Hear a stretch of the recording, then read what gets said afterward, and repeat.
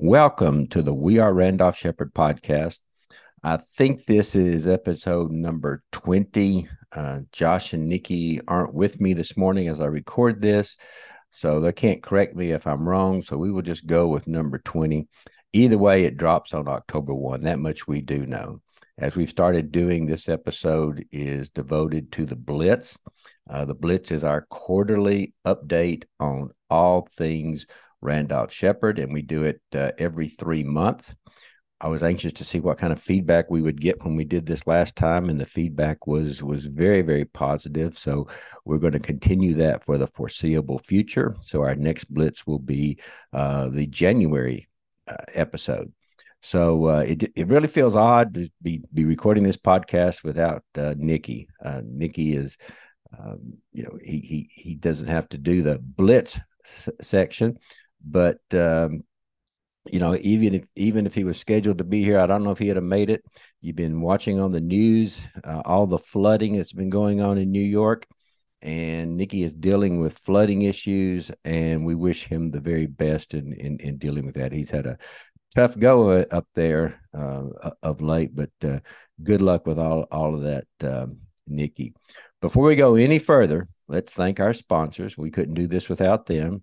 Our sponsors are the National Association of Blind Merchants, Coca-Cola, Pepsi, Sodexo, You Select It, Southern Food Service, Tyler Technologies, Anderson Food Service, RSA Management Group, and Sightline Wealth Management. Now, Sightline is our newest sponsor. For those of you who don't know, that is Michael Talley's company. I know many of you know that name. Michael Talley is a blind vendor in Alabama, and he has greatly reduced his Randolph Sheppard activities, although he's still very active in his chair and all that good stuff.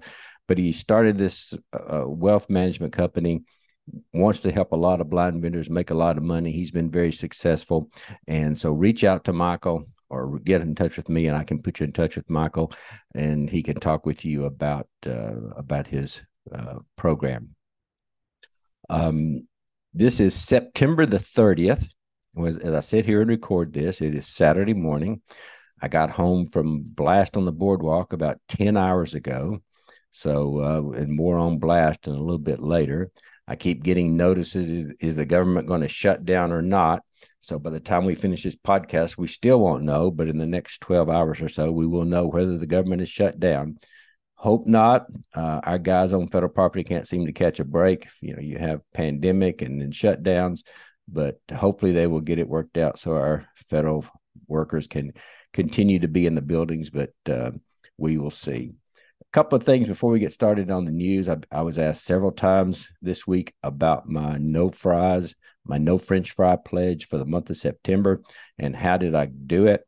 And so I got a report out, and you guys help me out here. I don't know if it was a success or not. You guys can be the judge. So I did not order any French fries all month, and I had lots of opportunities to do it. But let me tell you what did happen.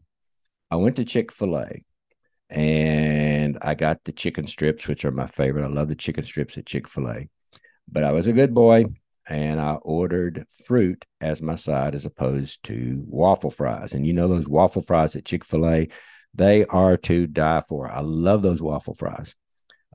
So I ordered my chicken strips and my fruit, got my bag, left, opened my bag, and there were waffle fries instead of fruit. So there I was with a dilemma. Had the waffle fries and no side if I didn't eat the waffle fries. So my wife ate a few of them. I ate a few of them. I didn't eat all of them. So I couldn't decide whether, it wasn't my fault. Okay. I did not order the fries. So you can't blame me for that. And technically, if you look at the definition of a French fry, a waffle fry does not qualify. So, I'm going to say I made it successfully the whole month of September without the French fries, but you can be the judge of that. So, I don't know. But I'm gonna keep on trying. I think I ended up losing 4 pounds in September. That's not bad. So, The other good thing about Nikki not being here, or not the other good thing, the only good thing about Nikki not being here is that in September, his Florida Gators thumped my Tennessee Vols. And I would have taken, I know I would have taken some harassment from him about that, chop, chop. But since he's not here, by the time he comes back for our November podcast, that'll be old news, and we won't even get to talk about that. It'll be old news. So he missed his opportunity to talk about the how his Gators whipped up my Tennessee Volunteers. So let's get on into the news, all the news that is the news as it relates to Randolph Sheppard, and first talk about where we've been. We've been really busy since the last episode of the Blitz. Nikki and I went to St. Louis for the Blinded Veterans Association meeting and really had a good trip there, and made some contacts and had some success there and in creating some interest. We spoke at the breakfast and really had a great response to our presentation, and we were very pleased with that meeting. We have tried to reach out to them in the past, especially on some legislative issues. And I think there's an opportunity here for us to recruit blinded veterans into the program, which we desperately need, and also maybe to team with them on some legislative initiatives that are of interest to our folks. So we're very optimistic of that. The other thing we did in September was the leadership training. We had not done a leadership training since before the pandemic, and so we brought it back, and we tried to do 12 to 15 students, and we had 27 applicants, and Nikki and Michael Coburn and Ed Birmingham sort of trimmed that list down to 16, and we had one cancellation at the last minute. But we had 15 vendors from 11 states who attended 2 days of training, and we had a great time with that training. Had some great outside speakers who talked about leadership, had some speakers who talked about communication and public speaking. We dealt with some blindness issues, heard from some committee chairs. So it was a really, really good 2 days of training, and it was great to be back doing that. We have several people who did not make this class, and so there's a possibility NABM will be doing that again in 2024. I don't think a final decision's been made on that, but if it is, I would encourage anybody to apply and try to take advantage of that training. The other big thing we did in September was the Tennessee Annual Training Conference. We contract, NABM contracts with the state of Tennessee to do their annual conference. And we do everything from getting the hotel, paying the bills, as all the Tennessee people have to do is basically show up, although we do work with them in planning the agenda, of course. And had a great meeting in Murfreesboro, Tennessee. It's a 2-day training session. Really good feedback on that. And Tennessee has been the only state that we've contracted to do their annual training conference, but now Mississippi is coming up, and we're going to be doing their training conference for them in October. And we've got a third state that, if they can figure out the procurement issues in their state, we may be doing their training in 2024. I think they came to the Tennessee meeting to see how we do things, and they were blown away, and they know that they could never put together anything like that. So they are interested in contracting with us. So we're anxious to get started to see if we can work with that state as well. Of course, the biggie in September was, which I just mentioned a minute ago, is the Blast on the Boardwalk 2.0 in Atlantic City. And wow, what an event that was. And I'll have more on that in a minute. We participated in a bunch of state meetings. I know I was in Arizona. I don't recommend it in July, but I was there in July for the Arizona Annual Training Conference. Did a day of training in Delaware. I was also in Pennsylvania and presented virtually to the vendors in Connecticut. Nikki Gakos and Ed Birmingham went to Florida for their annual training conference, and Michael Coburn, who's the other vice president. Ed is the first vice president. Michael Coburn is second vice president. But Mike was in Oklahoma and Michigan, and we got really good feedback. I think he did a great job there, representing the merchants and providing them updates and training on what was going on around the country. We had a whole contingent in Indiana. I think we had Nikki there and Mike Coburn and Deanna Jones was there as well, representing NABM. So if you want to know what it takes to get 3 folks to your state, you have to be as sweet as Pam Schnur. She's a sweetheart up there. And so we're well represented in Indiana and provided some really good update and training there. Coming up in the fall, we've got Mississippi, Wisconsin, Georgia, North Carolina, Alabama, Kentucky, Texas, and California are all in-person meetings that we will be attending. Iowa and Oregon have virtual meetings that we will be presenting at. So it's going to be a really, really busy fall. I remind you, if you are one of the 43 states that subscribe to our services and you are having annual training conferences and you want a presentation on either a national update or a training on a specific topic, get in touch with Nikki Gakos and he can arrange to have a speaker there. Have to mention the great convention that the National Federation for the Blind had in Houston, Texas in July. We had over 2,300 people there. The merchants had a half-day meeting, did a couple of hours of training, and then conducted business. Welcomed 2 new board members to the NABM board. It was Virgil Stennett from Hawaii and Jimmy Cunningham from Virginia. So we're really happy that they are on board. One of the highlights of the convention probably came actually after the convention was over. And that was when President Mark Riccobono got to throw out the first pitch at one of the Houston Astro games. And that was quite an honor. And it's the second time he's got to do that. He did it at an Orioles game in 2018. So congratulations to President Riccobono for that honor. And we were happy for him for that. I mentioned Blast, and we'll talk a little bit about what went on there. You know, that was held in conjunction with the Vistar Northeast Buying Show. And man, wow, do they know how to put on a show up there. It was held at the Hard Rock Hotel and Casino, and they had 170 booths or thereabouts.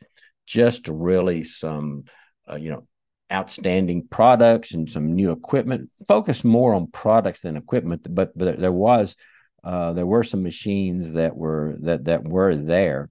It was sort of funny. You've heard me mention my love for the Uptime drink, and I have a reputation for drinking that all the time. And we met the Uptime folks at NAMA in Atlanta. So I was late sort of getting to the show and was taking my time, and I got to the Uptime booth, and they said, "Oh, you're the guy that loves Uptime so much." And they said other vendors had already been there. Other blind entrepreneurs had been to their booth and told them about me and how much I promoted. So I got to meet Hannah Steiner there with Uptime, and she offered me to bring back cases of drink with me, but I was flying and I didn't get to do that. But it was great to get to meet them. A couple of pieces of equipment. We've talked about both of these, after the NAMA show. The Just Bake machine, that's got so much potential. A machine that will actually, prepare hot foods for your customers. I would really encourage you to take a look at that piece of equipment. And they can't get out to every show, but or to every state to show this equipment. But we have them in Tennessee, and if there's any way that you can sort of take a look at that piece of equipment, I think there's a lot of applications for that machine. So reach out, and it's Just Baked, and Nikki can get you in touch with them, or I can get you in touch with them. Really a great piece of equipment. And another piece of amazing equipment was from Autonomous Retail. And we had talked after NAMA. I think we told you about the thing that I was most impressed with was it was a sort of an Amazon style store where you walk in and you scan your credit card and you go in, and whatever you pick up, that's what your credit card is charged for. And they have the whole store that you can put in with the shelving, the coolers, and everything. And I think it's about $100,000, which is really not that expensive compared to if you're going to put in a bunch of vending machines. You're going to spend close to that anyway. So the price is really, really reasonable. But now they also are selling the coolers that it's a two-door cooler, and it's the same concept. You put your credit card in, or scan your card, or use an app, and you open the door, and whatever you pick up, you get charged for. But the thing that makes this machine so special is that when you reach in and you just touch a product, and you touch it, and it will tell you what it is. It will say 20-ounce Pepsi, $3. Which is really quite remarkable. So certainly with our population, the voice component is very important. But forget the voice part. It's just a great piece of equipment to sell product, and it's not all that expensive. I think you can probably get the two coolers with the kiosk and everything that goes with it, for $12,000 or so. And there are lots and lots of applications for that. The machine is so smart that if you take a product out and you put it back in the wrong place, it will tell you you've put it back in the wrong place and instruct you to put it in the right place. And or if you take it out, it charges you the price. If you put it back, it takes it off your card. So just really a great piece of equipment. And I would encourage you to look into that. I wish we had more states that were really serious about it, because I think it's got so much potential for our program, both the coolers standalone and the entire market. I will say this: the lure of the casino at these conferences can be very, very great. And but I was really proud of our folks. Our folks hung in there. We did 2 days of training on Wednesday and Thursday before the show opened up on late Thursday afternoon, and then all day Friday, or half day Friday. And our folks stuck with us. They attended the meetings and got a lot out of it. And then I think the last night, several went to the casino. I made my first trip to the casino that night, and it was a very profitable trip for me at the roulette table, which I've never played. And so I had a good time there. We had some big time winners. I won't tell you who and how much, but there were some big time winners. Of course, nobody was coming up and telling me, well, I lost $5,000 or anything like that. But the ones that won certainly were telling me about it. So congratulations to all the winners, and congratulations on a great conference. I want to sort of update you on different things that as we go through sort of the agenda at Blast, and sort of hit the topics that'll sort of serve in the way of an update. We did a pre-conference workshop with Deanna Jones and Christina Grassman on conflict resolution. And this wasn't just the RSA process for helping conflict or resolve conflict. It wasn't there. It was more about, what you do when you're in a situation and you're trying to resolve conflict. Now, obviously, the RSA conflict resolution can be part of that process, but it was more a general conversation about how you'd address conflict. And they did a terrific job. Really, really did an outstanding job.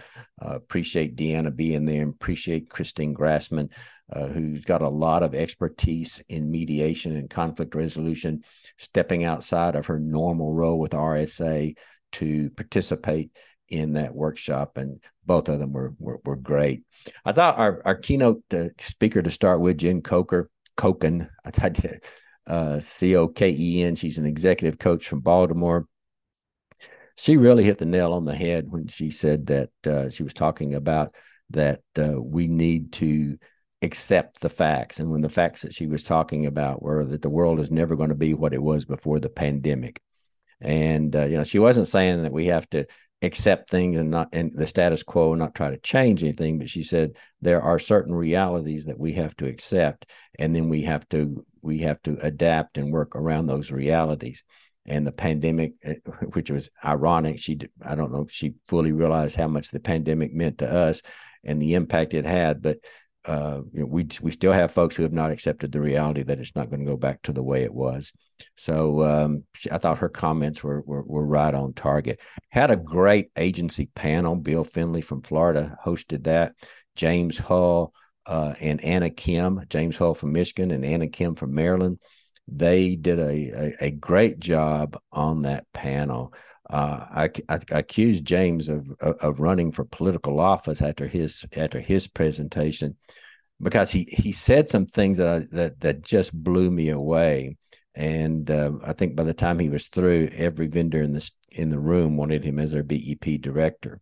But he talked about that it was an honor to help blind vendors achieve their goal. And that was sort of eye-opening. And he said that Michigan had gone more from a monitoring and compliance model to one that's focused more on growth. They want to support the vendors, but it's sort of like they're getting away from the Big Brother model and looking at how they can grow their program and help the entrepreneurs be more successful with less reliance on the bureaucratic stuff and all of that stuff. So I thought it was one of the I thought I did a terrific job. I've talked many times about that very, very issue, and to hear somebody else say that was really, really encouraging. Had a great presentation from Steve and Patty Klosser on the micro markets. They spoke about the truth about micro markets, and they addressed right off the bat, all this talk about theft and micro markets being 20% and all of that. And they admitted that sometimes some mistakes may have been made, and micro markets are put in places they shouldn't have been. And there could be isolated cases where you do have, that kind of theft. And when you do, you just have to take your equipment out. If you have people breaking into your vending machines constantly, you take the vending machines out. Well, it's the same thing here. If people are stealing, you just take it out. He said, Steve made the point, if theft was 20%, you wouldn't be seeing these large vending companies like Canteen invest tens of millions of dollars in micro markets. If the theft was as high as some people were saying. They said that you can quadruple your sales if you go from vending to a micro market. If you increase your product mix and provide higher priced items and higher quality items and fresh foods and that kind of thing. But if you just go from a vending machine to a micro market, you're going to increase sales 20 to 50%. So he said this is something I had not heard, that your average is in a micro market is you want to have 2.24. I think that's an interesting number, but 2.24 products per transaction, which you don't typically get in a vending machine. So in a micro market, you're trying to get it, over two transaction or two products per transaction. And I thought that was very, very interesting. There was talk, in 2020 when we had to cancel the blast, we were going to do a micro market certification training in conjunction with that conference. There's some talk about maybe bringing that back next year when we do blast. No decision's been made on that, so we will see.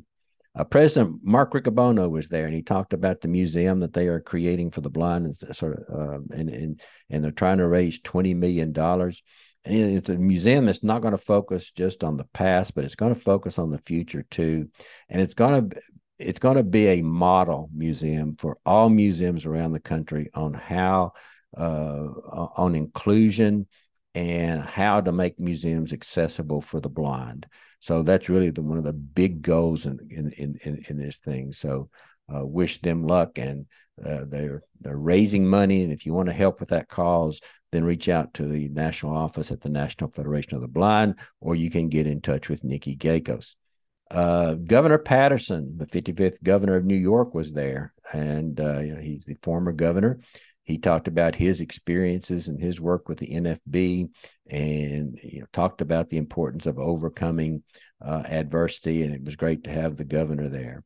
We heard from Kirk Cornelson, who's with Sodexo, and really he gave us some sobering statistics regarding the recruitment of military, and that obesity is a major issue in the Army now, and it is the leading cause of soldiers being dismissed from the Army or dismissed from the military. Obesity is.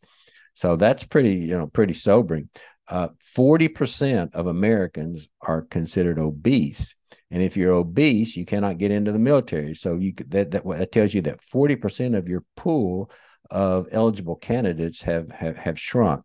So you have fewer people to choose from to get into the military. The Army has actually started, and I had not heard this, a pre-basic training. So you can sign up for this pre-basic training to get into shape, just to get you eligible to actually enlist in the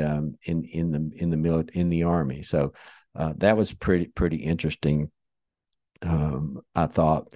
He did say that the Air Force has already gone through a transformation in the way they serve. The Navy sort of watching, hasn't done a lot. Army is getting ready to do something, but he said the way that we serve our troops is going to change, and we just need to accept that and figure out how Randolph Sheppard can be part of that. We heard from Demetria Summers at GSA. She's always available for us and a great partner, and we love it when she comes. She didn't have much to report on the federal workers returning to the buildings. She didn't hold out much in the way of that, but she did say that the federal government is expecting to reduce its footprint. 53% of the federal agencies are going to require less space than they currently have, and fewer employees in the buildings. So with less space, fewer employees, that impacts decisions about food service. And there's going to need to be a really good partnership with Randolph Sheppard to see how to best address those food, because those who are in the building want their food. It's important to them. And she stressed that point. She talked a little bit about the federal food guidelines and that they're voluntary, and that the big focus right now, the buzzword is sustainability. And one of the big focuses is on getting more plant-based foods into the system. Sherry Evans from the post office spoke, and she reiterated the post office's commitment to Randolph Sheppard. She was very appreciative of the training that NABM did in conjunction with RSA and NCSAB. Jesse Hartle and Christine Grassman were there from RSA, did a really great presentation. We had some lively conversation and debate. Christine reported that they've done conflict resolution 15 times, and that's pretty good. And they've had 14 have actually achieved positive results. That's a pretty good batting average.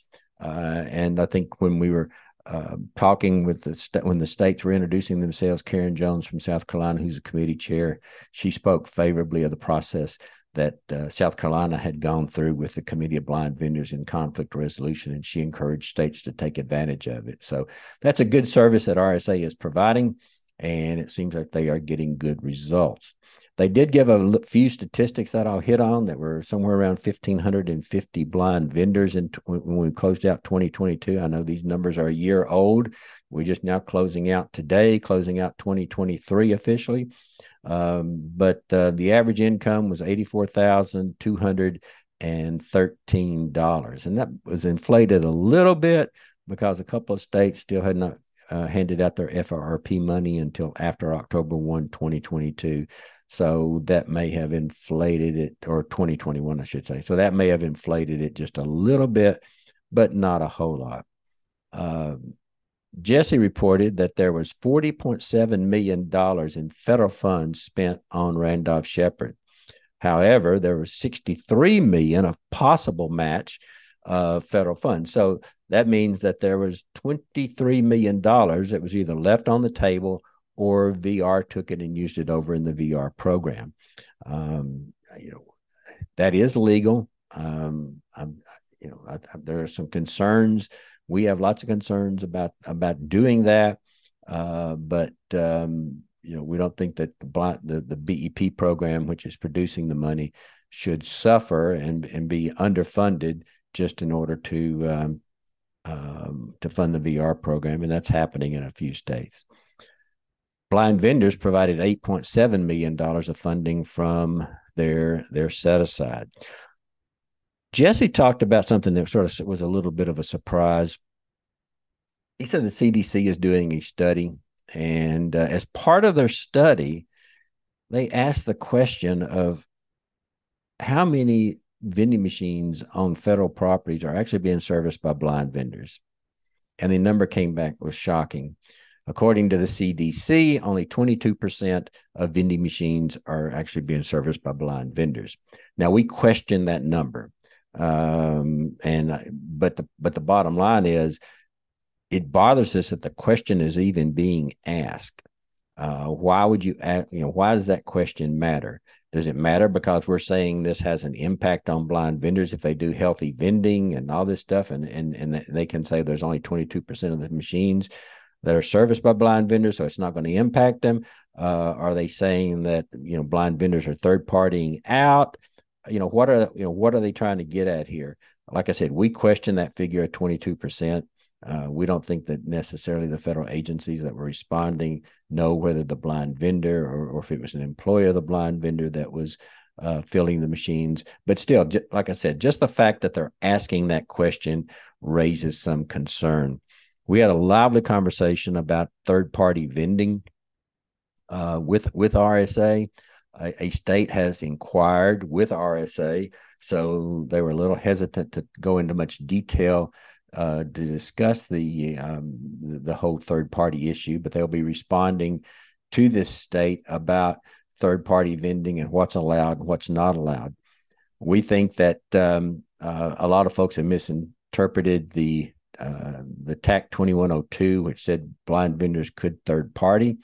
I think some people have interpreted that to mean that they can just carte blanche do it third party anytime they want, and the agency can't do anything about it. Don't think that's exactly what was the intent of the TAC, but we shall see how they finally respond to this state who has inquired. We had Michael Hogue from NAMA was there.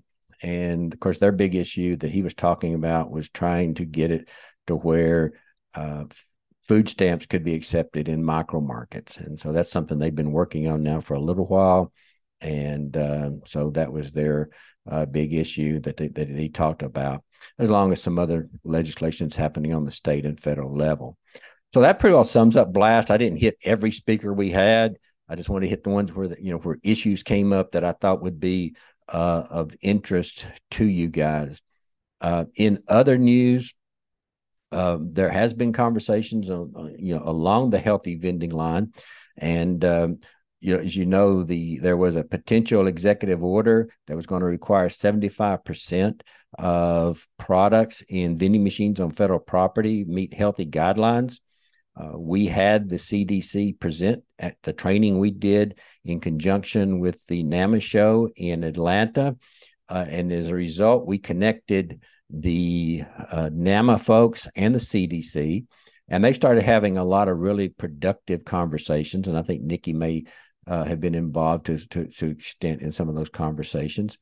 And so the CDC has come around, and instead of talking about 75%, they're looking at a planogram kind of approach to which they're calling the 7 model, and that would be that all healthy products would be placed in a configuration that makes a 7, meaning the top row, and then go from the top right to the bottom left of the machine, which makes a 7, if you can visualize a 7, and which amounts to about 33% of your machines.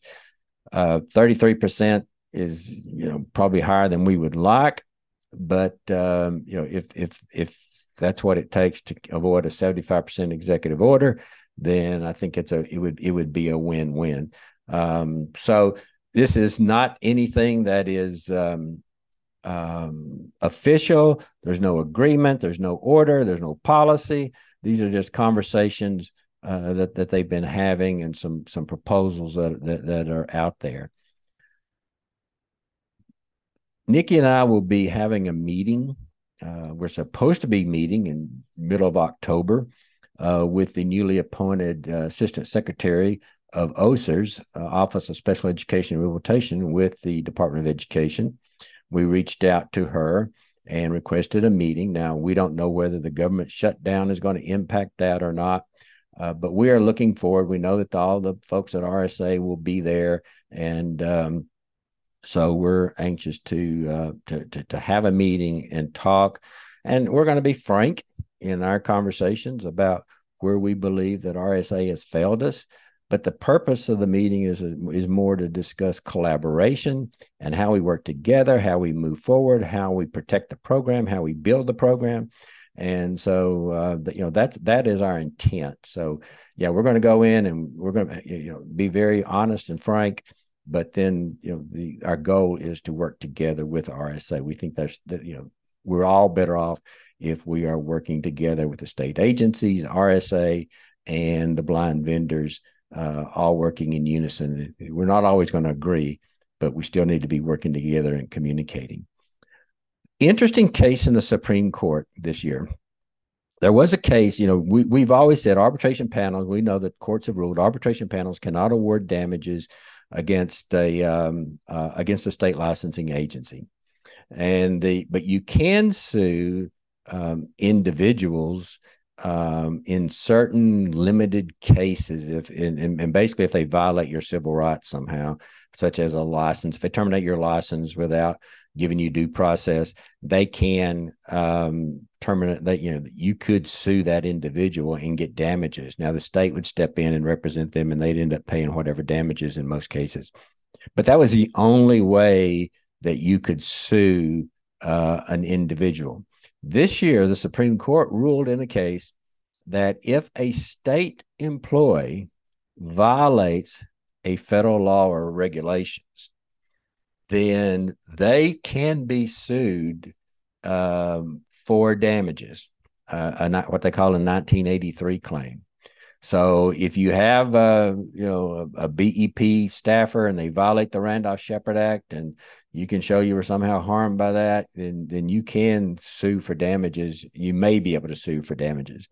Now, the first question I asked our attorneys was, if they violate the state rules, would that constitute a violation?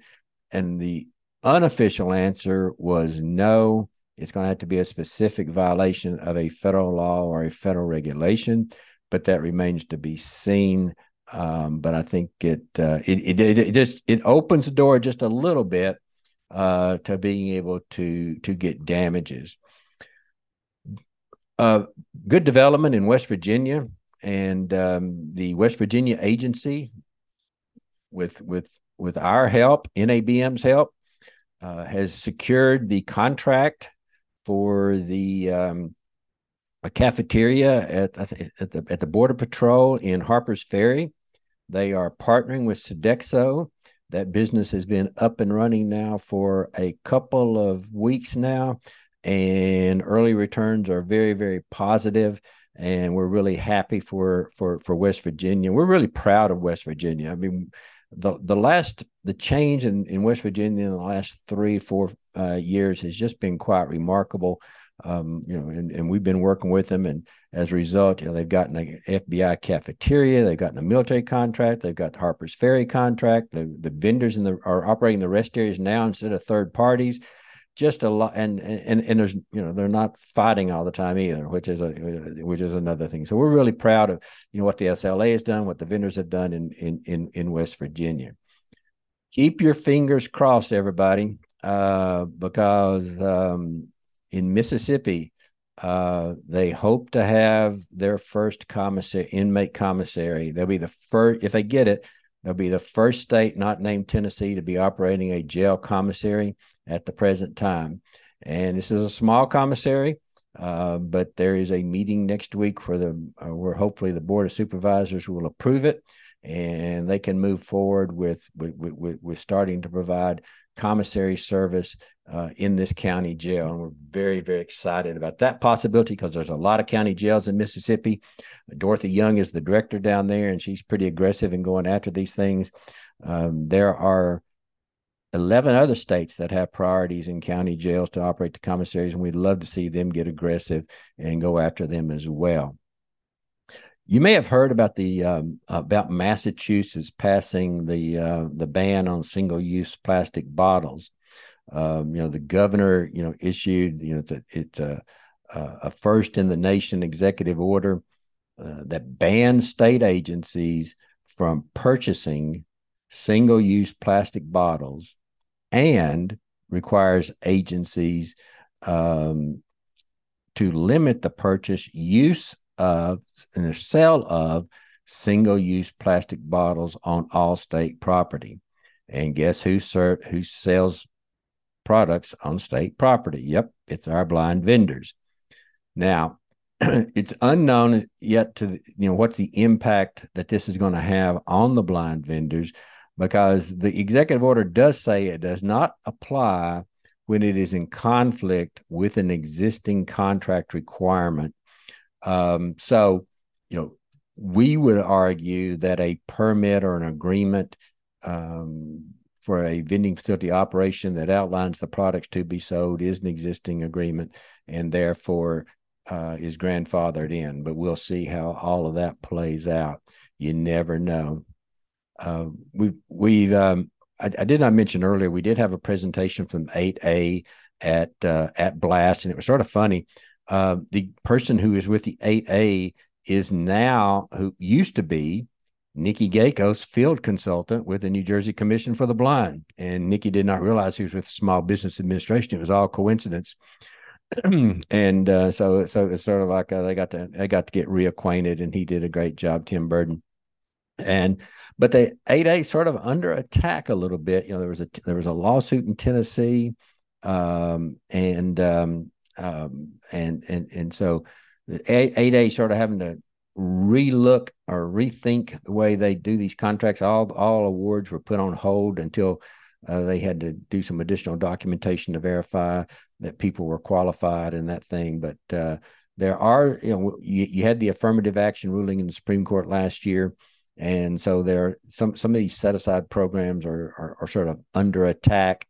And in case you were wondering, yes, Randolph Sheppard is a set-aside program, so we are vulnerable. So, we need to be watching what happens to these other set-aside programs if they start ruling that you can't award federal contracts based on race and gender and that kind of stuff. What's to say that blindness should be exempt as well? So we got to watch those the developments in those areas. A little update on our WISE program, our women's initiative. Nikki created that initiative back a few years ago. Melba Taylor heads that up. WISE continues to provide resources and support and guidance to blind women business owners, and they've had several virtual trainings over the course of the last year. And encourage you to get involved with that with that initiative. And if you are interested, reach out to Melba.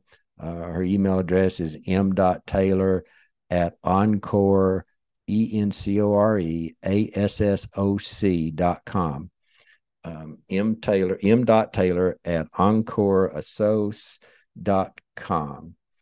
So get involved with that women's initiative, and we're really proud of what they've been able to do. Question for you: is catering subject to the Randolph Sheppard priority?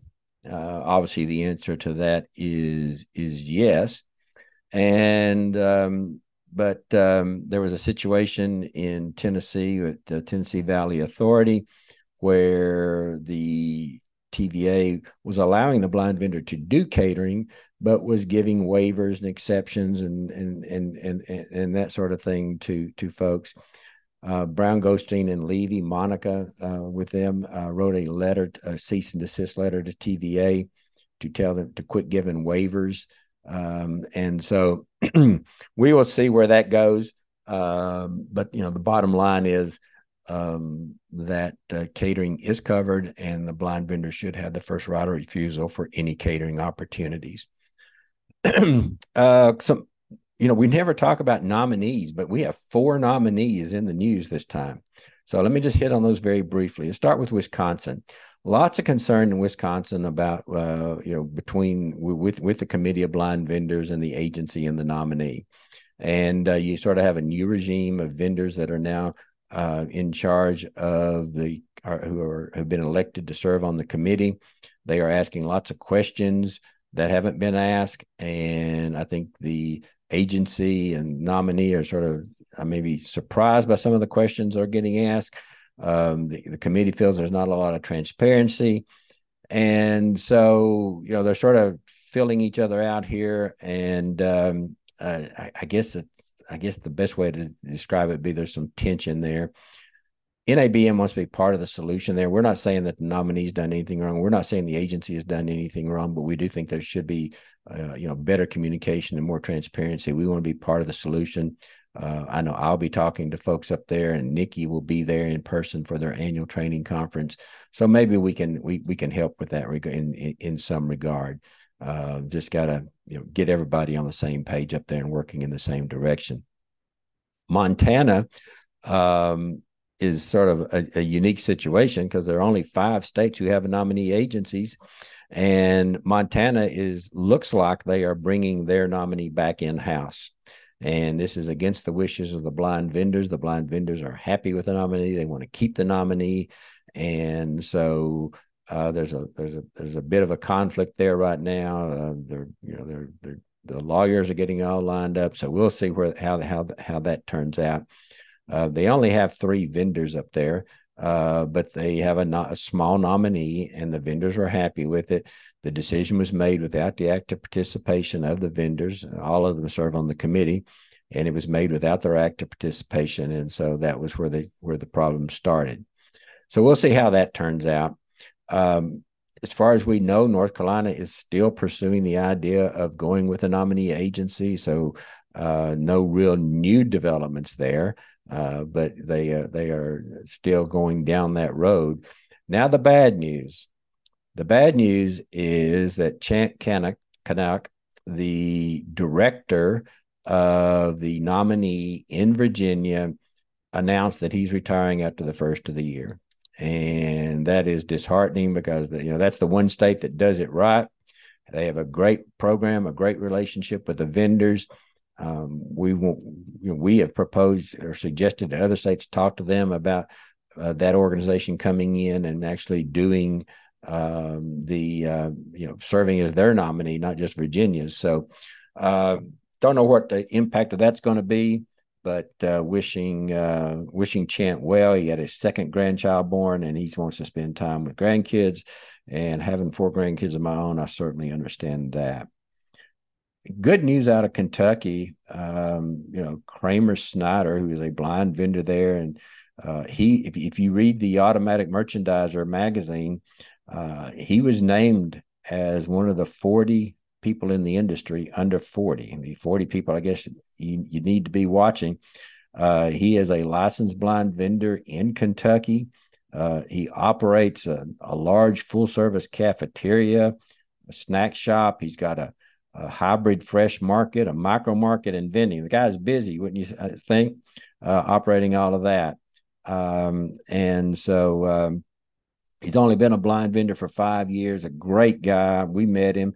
He was he most recently completed NABM's Emerging Leader Training Program, and a great young guy with a lot of potential for the future. And we want to congratulate Kramer for being named one of the 40 under 40. Good job, Kramer.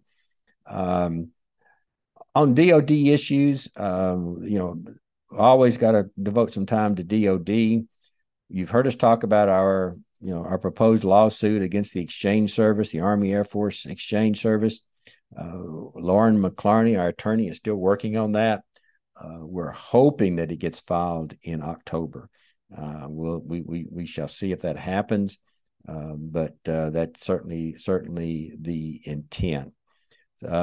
She did speak at Blast on the lawsuit and laid out the legal reasons why we are right and AAFES is wrong.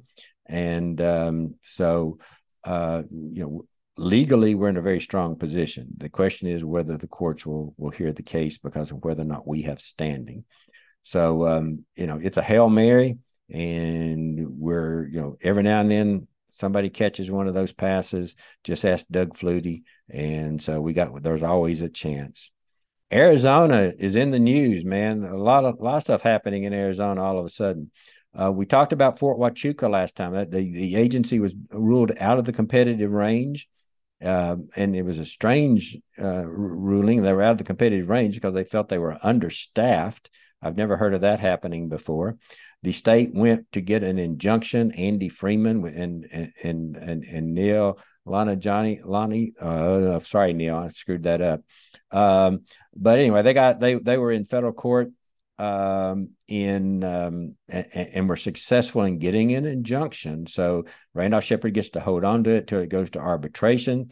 The Army recently just issued a 1-year contract with a 1-year option to give time for the arbitration to be completed. This arbitration is moving pretty quickly, as both panel members and the panel chair have already been selected. So I could see, a hearing happening not long, after the first of the year. So good luck out there to Arizona on that one. Arizona was also awarded a contract for full food service at the Western Army Aviation Training Site. Congratulations on that. They're doing it without a teaming partner. It's not a huge contract, but still it's a good contract, and congratulations for getting that one. Not so good news on Luke Air Force Base. Luke Air Force Base is a contract that went to Ability One 5 years ago, and the agency passed on it, or would not challenge and would not challenge it when they wanted to award it to the Ability One agency. And so it went to Ability One, was put on the procurement list, and now 5 years are up, and the agency is now interested in now picking it up. They reached out to RSA, and it looks like RSA is not going to get involved. And so, unfortunately, it looks like that one may be gone, that they're not going to be able to get that one. There was the memorandum of understanding between RSA and Ability One, but this predates that, so it's not going to be of very much help. Got 3 states that are involved in direct negotiations to extend their contracts or get new contracts. I won't name those states since the negotiations are ongoing, but we are optimistic that those will produce results. And when we report back in January, that all 3 of those will have resulted in a contract for the SLA. Some big contracts still out on bid. Benning in Georgia, the largest contract in the country, is up, and I know that Wayne Dye and Bob Matusak and BCI do a great job down there. They are very optimistic that they are going to get a renewal down there, and we're hoping so, because that's sort of the flagship station, so to speak, as the largest military dining contract in the country. So keeping an eye on that one. Excited about the potential at Fort Knox. Man, that was a disaster up there, and without going through the history of everything that went on, the SLA had it, lost it. It was a disaster. The Army called in Southern Food Services on an emergency basis, and Southern got it cleaned up. The Army was very appreciative, really liked Southern, and so it came out for solicitation, and the Army Southern Foods is partnering with the SLA this time, and we're very optimistic that that contract will be back under Randolph Sheppard very soon. You could almost say ditto at Fort Sill in Oklahoma. The SLA had it at one time. It was awarded to another company. That company, who happened to be the same company that was at Fort Knox, ran into problems. It was a disaster. The Army called on Southern Food to help them out with an emergency contract, and now it is back being solicited after a couple of years. And the Southern Food Service, who's a great Randolph Sheppard partner, is bidding with the SLA this time. And based on what a good job they've done there, we're very optimistic that they will get that contract and get it back into Randolph Sheppard, which we've had that one. We had that one for a long time. So good news there. Fort Campbell in Kentucky, as I understand, I think that one solicitation is still going, and with no news to report. The next big one coming up will be Fort Jackson in April in South Carolina. And that one will be happening in, I don't know whether they get an extension or not. The RFP could come out anytime. We talked about Fort Jackson, Nikki and I did last time, and the fact that 10 blind vendors were being assigned to that contract. When we had RSA at Blast, we talked about that in great detail. Let's just say there were some intense conversations with RSA along the lines of the 10 vendors, and the fact that RSA gave passive approval for them to move forward. The facts that RSA said was presented to them are different than the facts that we understand them to be.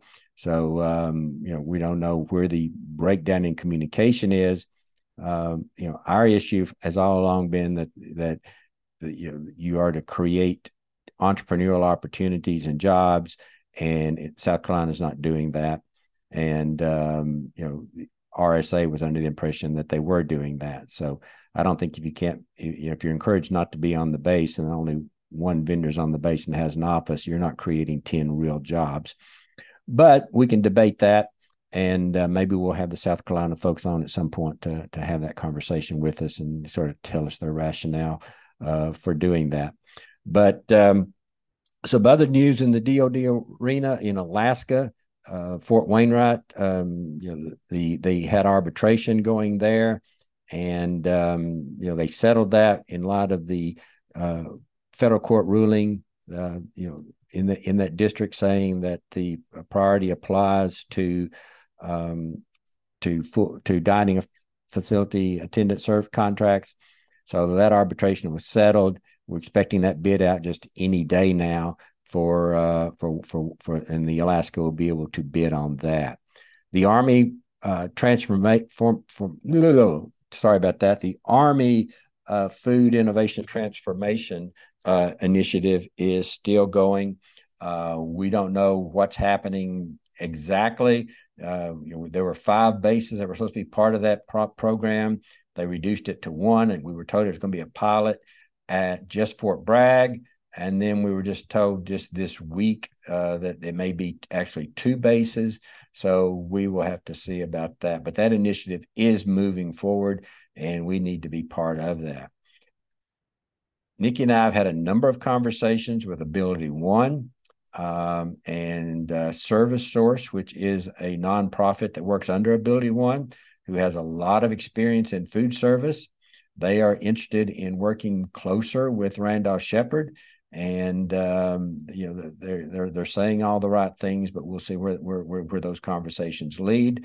But Nikki is always willing to talk and listen and explore new ways to do things and explore new ideas. And so that's all we have been doing. We will be putting them in touch with the state agencies here as the next step to that process. The other thing that I don't know, many of you already know this and have heard about that a lot of the bases are being renamed, and it's going to be a learning curve for me, because it's going to be really hard for me. You can't teach old dog new tricks. But the Army is changing a lot of the base names because some of them are named after Confederate Army figures, and so they're required. They've gone back and they've changed those. The ones that affect us, where we have the where we have the dining contracts, Fort Benning will now be Fort Moore. Fort Gordon will now be Fort Eisenhower. Fort Bragg will now be Fort Liberty.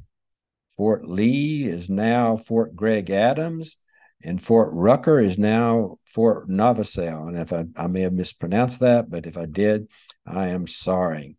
The cost to the government to do these name changes is only $60 million. But Benning will always be Benning, and Bragg will always be Bragg, and Lee will always be Lee. I just got to get it changed in my brain that those names have changed. The last DOD thing, we reported that the Ohio had filed for arbitration against the Air Force. Two issues there are: one involves the exchange infringing upon their rights. The second one involves on the requirement that the vendors pay for utilities. That's a very, very, very important case for us to be watching. And I think the panel is in the process of being seated. So it'll be probably after the first of the year before that panel actually gets started. Last year, we tried to get the innovation grants. We told you that the state agencies turned back $270 million. We wanted 10% of that for innovation grants for Randolph Sheppard. We came so close. We thought we had it. Department of Education sort of killed it, and because they claimed they didn't have enough staff to administer it. Well, this year the federal government has turned back, the states have turned back $300 million. So how's that? We had gone back to Congress. We got zero traction this year to try to do something different.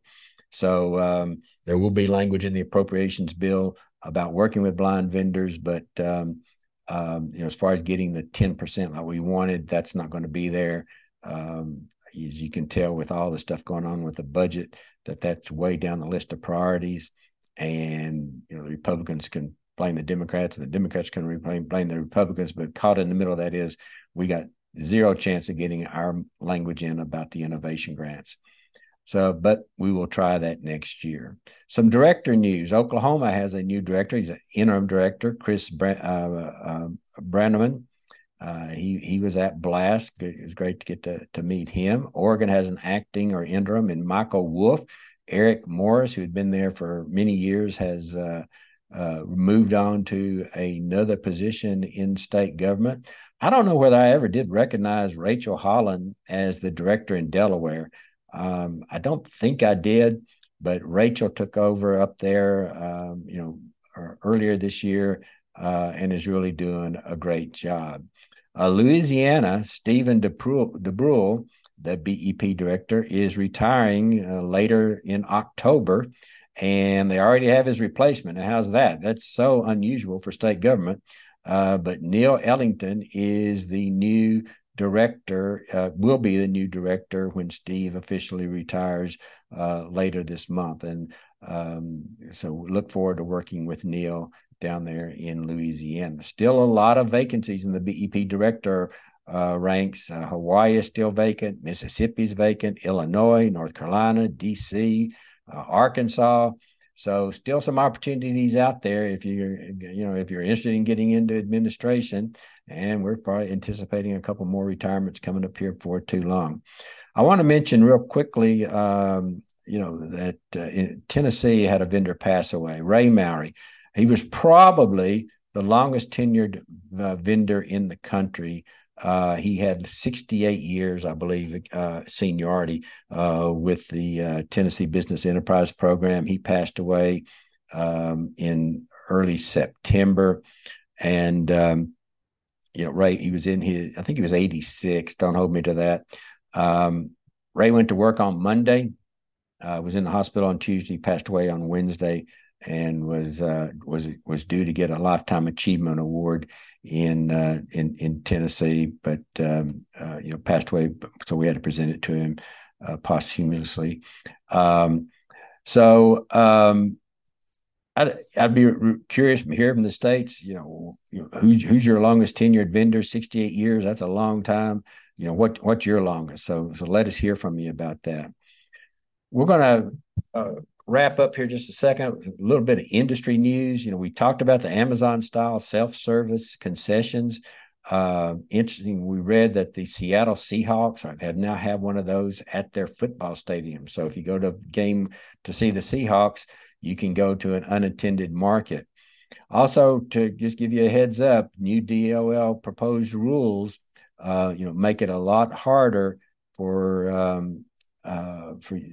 makes it requires you to pay overtime for any folks working over 40 hours a week if they make less than $55,068 per year. So if you got an employee and you got them on salary and you say, it doesn't matter how many hours you work, this is what you make.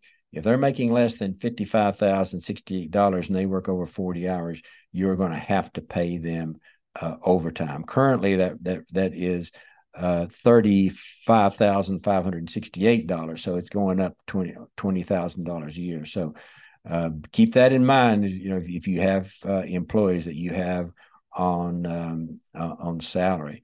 Also, HHS has proposed a rule requiring kiosks to be accessible. And as I understand it, these are the healthcare and human service kiosks.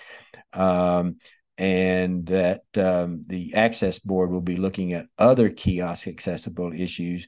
And we're watching this, because for blind people in general, we think kiosks should be accessible. We face kiosks every single day. It seems like, just part of our routine daily life. But in particular for Randolph Sheppard, what impacts it going to have on micro markets and their accessibility. So stay tuned for that. Upcoming events. We got the National Association for Convenience Stores. It's a huge show in Atlanta. That's coming up next week. The ACE Conference is October 12th through the 14th in Myrtle Beach. And that's a nice show there. The Coffee, Tea, and Water Show is November 6th and 7th in Indianapolis. So that's a little bit of what's coming up. So that brings us to the end of our podcast and our Blitz. And I hope you found this information interesting and helpful.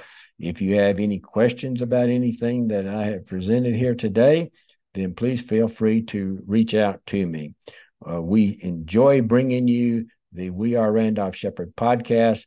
Look forward to having Nikki back with me next month when we will drop on November the 1st. So until then, hope everybody has a great month of October, has a great Halloween, and we will talk to you later. Goodbye.